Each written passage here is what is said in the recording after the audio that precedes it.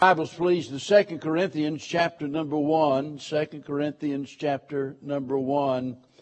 Early this morning I started writing out an introduction to the message, and I began to realize the introduction was longer than the message, so I just put it away somewhere. I don't know what I'll ever do with the introduction. That might become a Morning Manna article this week. I don't know, but I've got to limit my remarks because there are so many things that I would like to say that I don't have time to talk about here this morning. Paul, of course, wrote this letter to the church at Corinth and to the saints that were there in that area. And notice his desire for them is found there in verse 2.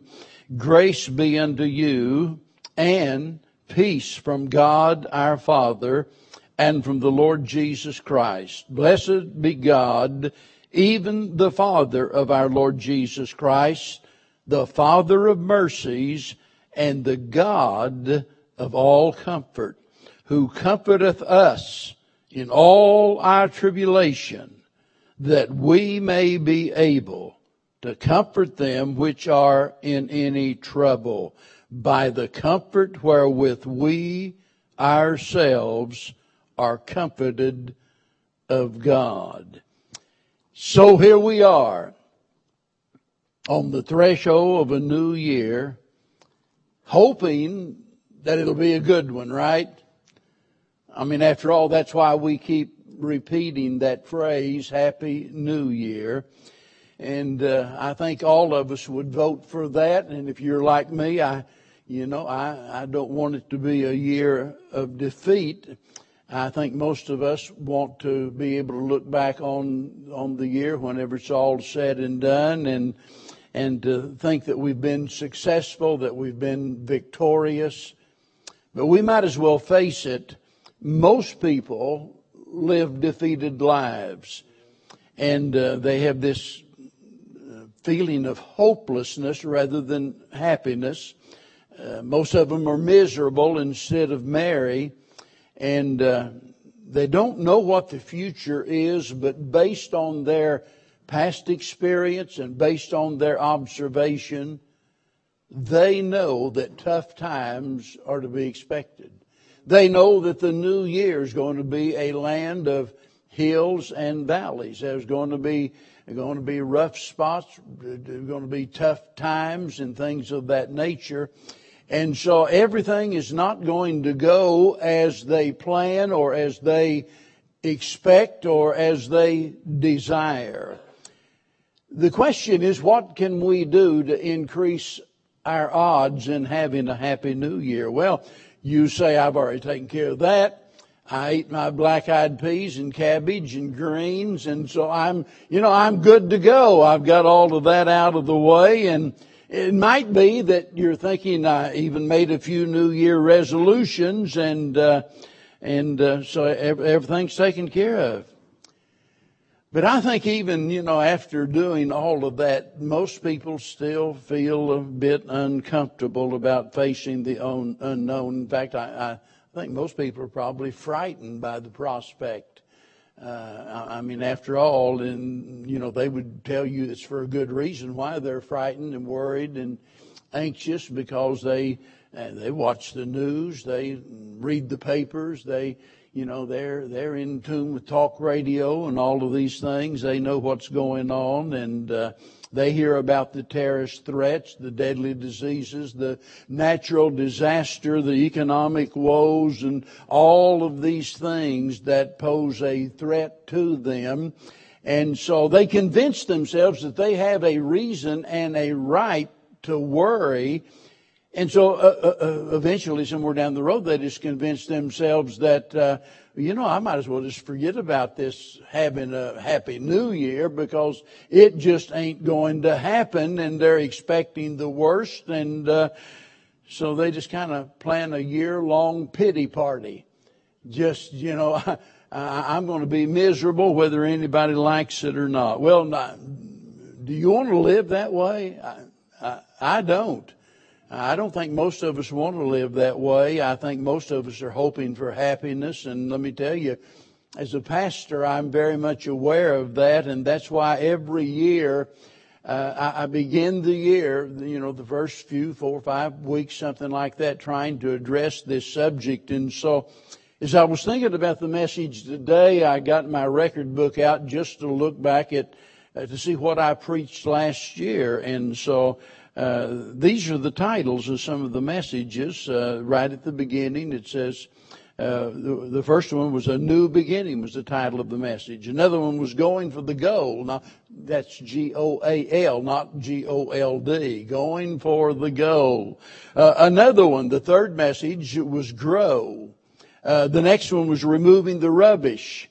We got to get some stuff out of the way if we're going to make progress. And the next message was How to Abound. Well, all right, an entire year has now gone by, and here we are again thinking about the future and hoping that it will indeed be a happy new year. And by happy, we mean one that is successful in a spiritual sense, that is victorious in the manner in which we live. To do that, we've got to focus on the future. We've got to plan for progress. We've got to pursue our purpose. We just can't sit back and hope it happens. We've got to pursue our purpose, prepare for problems. We've got to contend for a crisis, engage in our enemies, deal with disappointments, expect the unexpected. Well, to do all of that, I think it's helpful if we have a good example, don't you?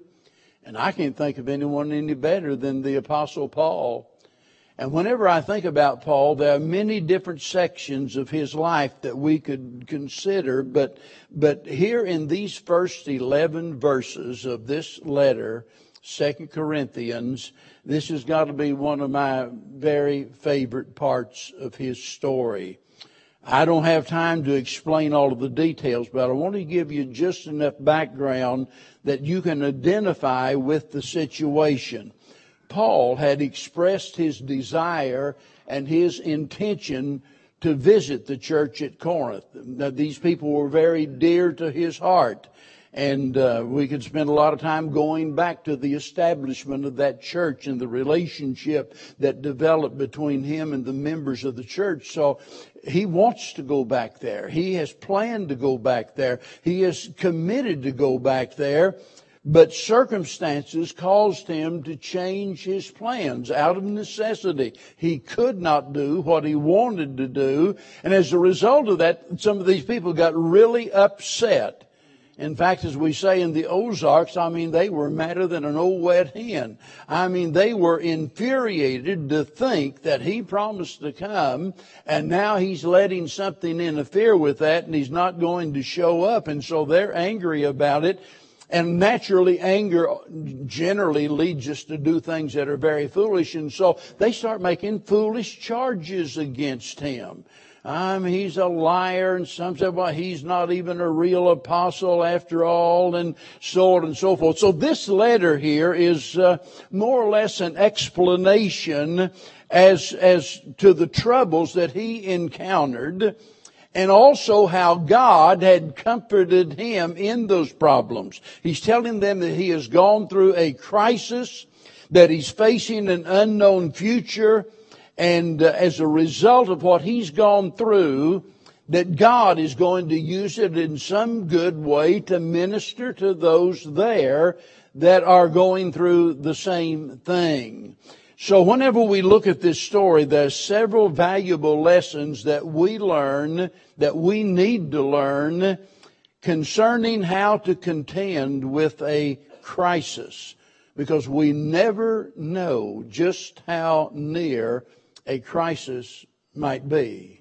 It could happen today or tomorrow or next week. And as we think about the new year ahead, we don't know what's going to happen. But listen, we need to be ready. And so as you examine this letter, and especially here in these first 11 verses, we see several things that enable Paul to be successful and to contend with his crisis. And if it worked for him, it'll work for us.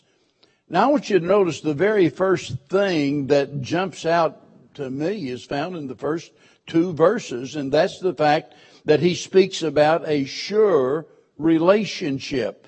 Notice he said, grace be unto you and peace from God our Father. Now notice, our Father, and from the Lord Jesus Christ. And then he goes on and refers to his Father as the God of all comfort and the Father of mercies. You see, Paul knew that he had been redeemed. He knew that he belonged to the Lord, that his life was not his own, that he didn't have any right to do as he pleased, but rather that by virtue of the fact that he had been redeemed, he belongs to God and is to serve God faithfully, regardless of the circumstances. So he is letting them know at the very beginning of this letter that he has a sure relationship with God. And it was that blessed assurance that gave him comfort, it gave him confidence, regardless of the circumstances, because he knew that was the one thing that would never change. And listen, folks, it's the same way with us. As you think about the new year, as you think about the potential for problems, as you think about coming face to face with some challenge that is more than you're able to bear, you need to know beyond any shadow of a doubt that you have a sure relationship with God. I think about the 3 Hebrew children, and of course, you know the story. I mean, these guys are about to be thrown into the fiery furnace, and boy, they let it be known from the very beginning, said, you know, you can throw us in there, but said, we're not going to bow, we're not going to budge, we're not going to move. And they made this statement, our God whom we serve is able to deliver us. And even if he doesn't deliver us, we're not going to compromise. You see, our God whom we serve. They knew they had a sure relationship with God.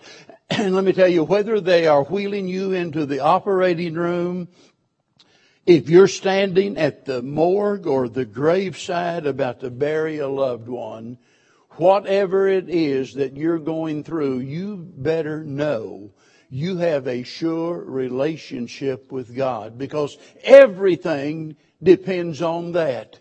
It is so heartbreaking to think about people that would, attend church perhaps week after week after week, and yet not have that blessed assurance that if they died today, that they'd go to heaven.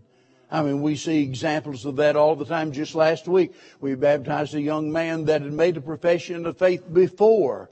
And this happens, it's happened to many of you.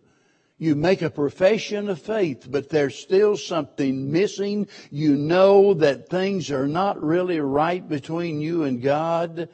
It might be that you even maybe meant well, and might be, as just a young child, you followed some other children during vacation Bible school, and they walked down the aisle, and so you followed them down the aisle, and you maybe said a little prayer, and you left the building, but you didn't really feel any different, not deep in your heart, and that fear was still there. Let me tell you, don't dare enter this new year without being sure of your relationship. Now notice, he says not only was he sure of his relationship, but he speaks about his serious responsibility. And by that, I mean, and we see that, notice in verse number 1, where he speaks about being an apostle of the Lord Jesus Christ. An apostle of the Lord Jesus Christ. You see, he's not only a son of God, he is a servant of God. That word apostle means a called one, or one that has been sent. And he's recognizing the work that God has called him to do. He is recognizing the fact that I have a serious responsibility, that I am an apostle. You're thinking, well, yeah, I wish I was that important. Look, let me tell you something. You don't have to be an apostle. You don't have to be a pastor. You don't have to be a missionary. You don't have to be a deacon. You don't even have to teach a Sunday school class to be important to the kingdom of God. All you've got to be is in the will of God. You see, God didn't intend for all of us to hold those particular positions, but listen, God has a plan for each and every one of us. And it is our responsibility, our serious responsibility, to discover what it is that God wants us to do and do it the best we can. That's what success in life is all about. Success is not getting your name in lights. It's not making yourself famous, to the world. It's not, acquiring a certain level of income. None of those things. It's simply discovering God's will and doing it. And let me tell you, you'll never be a success unless you recognize your responsibility to God. That stands head and shoulders above everything else in this world. And Paul is acknowledging that when he mentions being an apostle, it's not just for the sake so that he can exert his authority over that church there and let them know, look, I hear y'all got a lot of problems there and I'm writing to straighten this out and you better listen to me. After all, I am an apostle. I don't think that's the intent at all. I think Paul is just acknowledging the fact that I have a serious responsibility toward God. And remember, he is ministering to this church. That's the whole intent of this.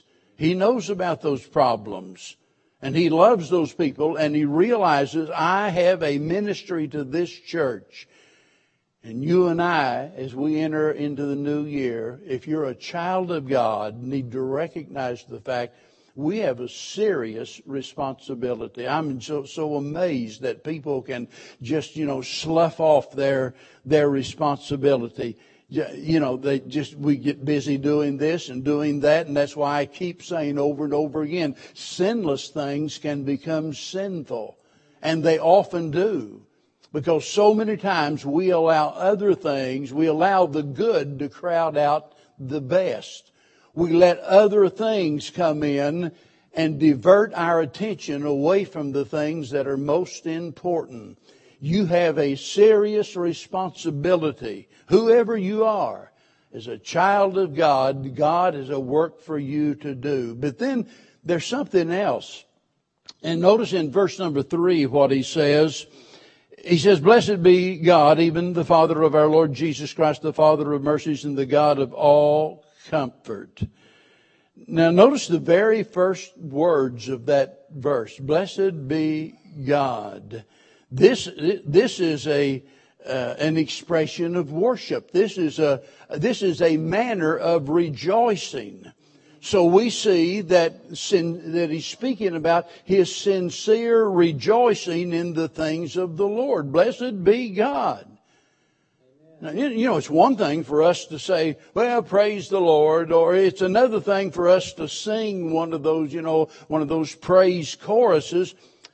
But it's another thing to actually rejoice in the Lord. And boy, when you look at Paul, it's easy to see there's no pretense with this guy.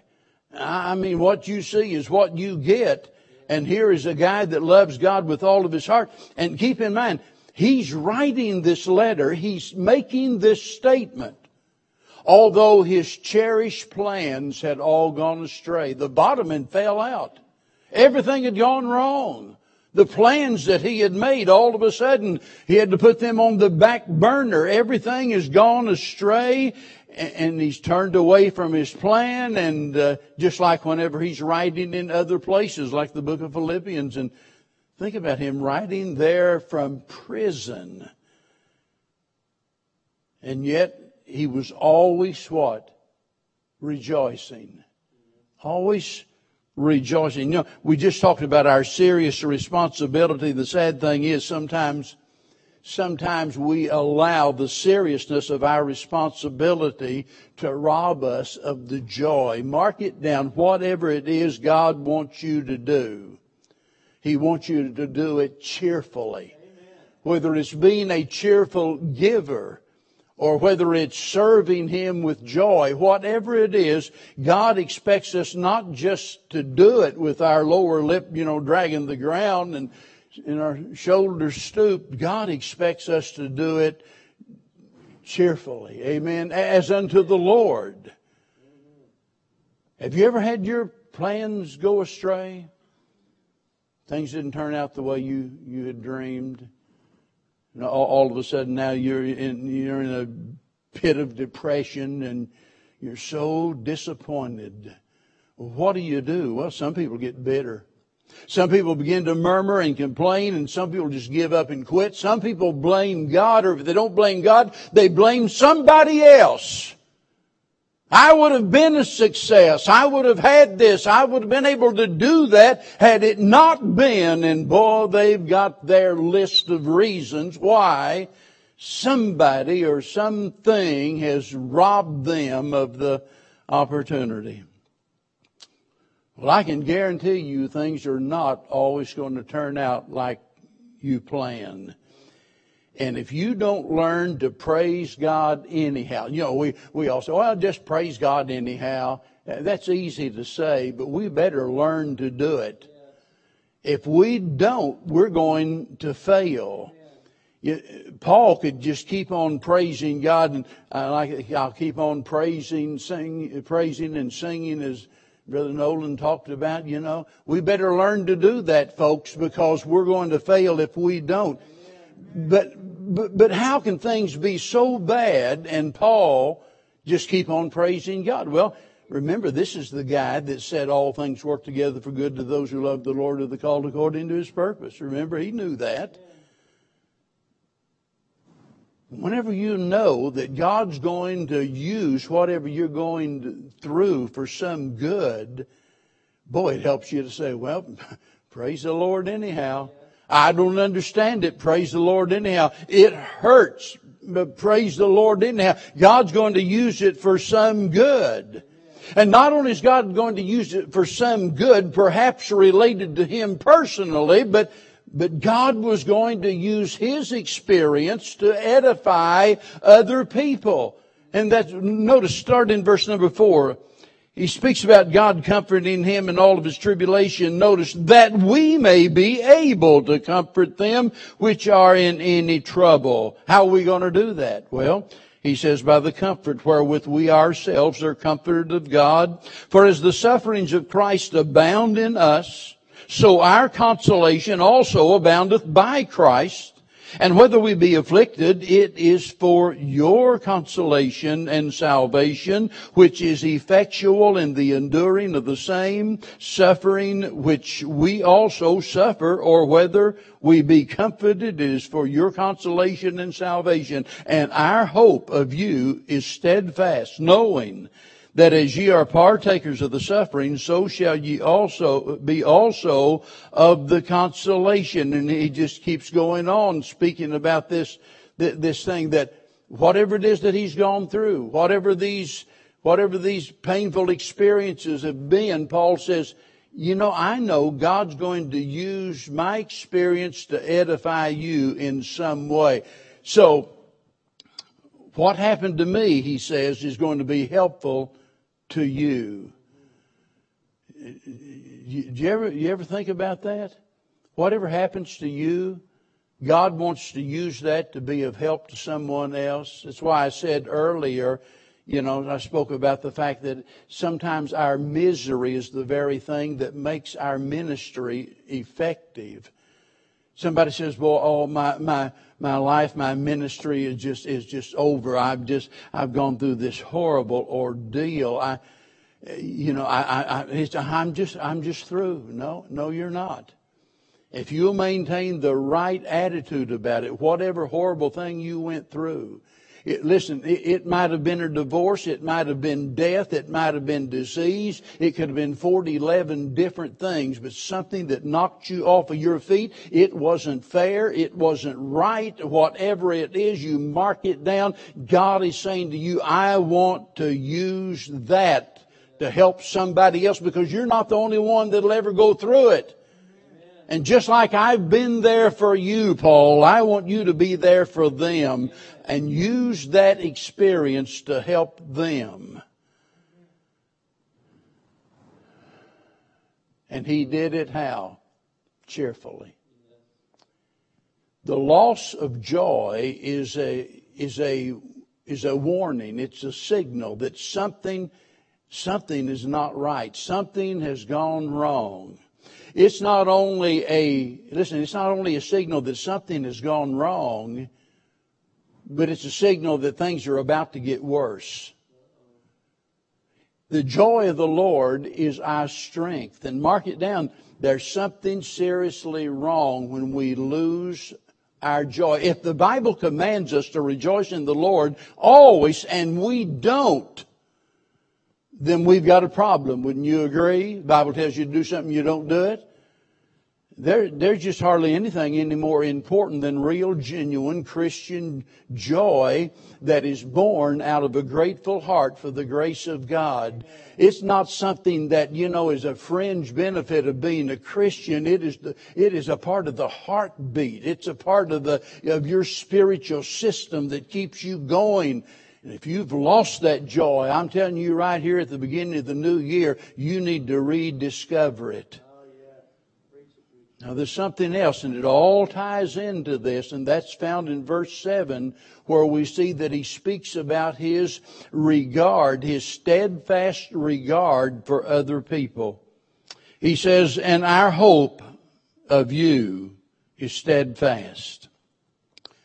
That's clearly an expression of concern for other people.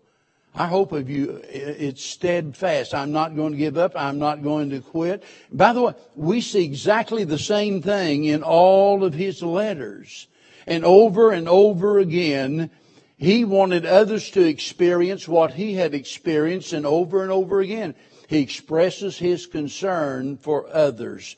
A steadfast regard for others, regardless of what we do in this new year. If we don't have a concern for other people and how our life affects them, we're going to be a failure. Yes, sir. Amen? Amen. That's our responsibility. And there was this steadfast regard. You see, some of us are concerned about others only to the extent that everything is going our way. Only to the extent that they're willing to cooperate with our program and, get on the same page of our agenda and meet our demands, and we love them just fine. But boy, whenever things are not going our way, all of a sudden there's so many times that we lose our concern for people like that. Remember, these people have made horrible false accusations against Paul, and he hasn't given up on them. I don't know about you, but when you enter this new year, I'll bet every one of you can think of someone where there has been a breach of fellowship, there's been some hard feelings, there's been some bitterness or anger, not on your part necessarily, but someone toward you. And I'm telling you, it's really easy to just mark them off the list and say, well, I tried. I apologize. I told them I love them, And you just mark them off. I'm not going to try anymore. I'm not going to waste my time with them anymore. God help us to care more about people than to do that. There's nothing unconditional about that kind of so-called love. Real unconditional love says, look, whatever it is you do, regardless of how you treat me, regardless of what's going on, regardless of how miserably you fail, I'm going to love you anyway. I think that's the kind of attitude that Paul had toward these people, and that's what made him the person that he was. But then there's something else. And I think this is maybe the keystone to the whole thing. This is the cornerstone. This is the caprock. This is the thing upon which everything else depends. And that is his submissive reliance upon the Lord. Look at verse number 8. He says, for we would not, brethren, have you ignorant of our trouble which came to us in Asia, that we were pressed out of measure, above strength, insomuch, notice, we despaired even of life, but we thought we were going to die. This is kind of like saying, man, we were scared to death. But we had the sentence of death in ourselves, that we should not trust in ourselves, but in God, which raiseth the dead, who delivered us from so great a death, and doth deliver, in whom we trust that He will yet deliver. You see, in all of this, it becomes apparent that Paul is being governed by faith instead of fear. And notice he says there in verse 10 that He will yet deliver us. That's the kind of confidence that we need as we face this new year. We can expect there to be problems, difficulties. And we can also expect the unexpected. You know, when we've got it all planned out and we've got our schedule out there, everything's going to just turn out right. And then all of a sudden everything goes wrong. Let me tell you, I want to tell you what you can expect when the unexpected happens. Because it's crucial that we understand this, because whenever, 8 days ago, we crossed the threshold into a new year. In doing so, we walked into the unknown. Every step we take is in a place where we've never been before. Right? This is a new year. We haven't been here before. Based upon what we do know about life, based upon our experiences, based upon what we have seen, what the Bible teaches, we know there's going to be hills, there's going to be valleys, there's going to be blessings, there's going to be burdens, there's going to be pleasure, there's going to be pain. And we don't know what crisis is waiting just around the next corner. And before this day is over, before the sun sets tonight, it might be that you will get a message that will rock your world and push you to the limit. And you're not going to have any idea what in the world am I going to do. I want you to leave here today prepared to deal with whatever crisis you might face. Not only tomorrow, but throughout this year. We don't know the future. But there are some things we know about the future. We know God's plans are perfect, right? He never makes a mistake. You say, oh yeah, but what happened to me, it was so bad and so wrong, it couldn't be what God wanted. Well, listen, even if God didn't cause it, God allowed it. Can we agree on that? He either causes or allows everything in some way or another. And I know you don't understand it, and I don't either, and I can't explain it. But I know that God's plans are perfect. I know God's promises won't fail. You can expect that. Regardless of what unexpected thing happens, God's promises are not going to fail. Amen. His power has not diminished. He's the same yesterday, today, and forever. His people are not alone. It might just, whenever you're going through that crisis, it might feel that you're all alone in the world. There's nobody there for you. I've got good news for you. There is a friend that sticketh closer than a brother. And His peace is available. His presence is assured. His provision is what? Grace. And you turn over to chapter 12 of this same letter, and Paul has just spoken about some thorn in the flesh, some great difficulty that he's faced. And 3 times he said, I prayed.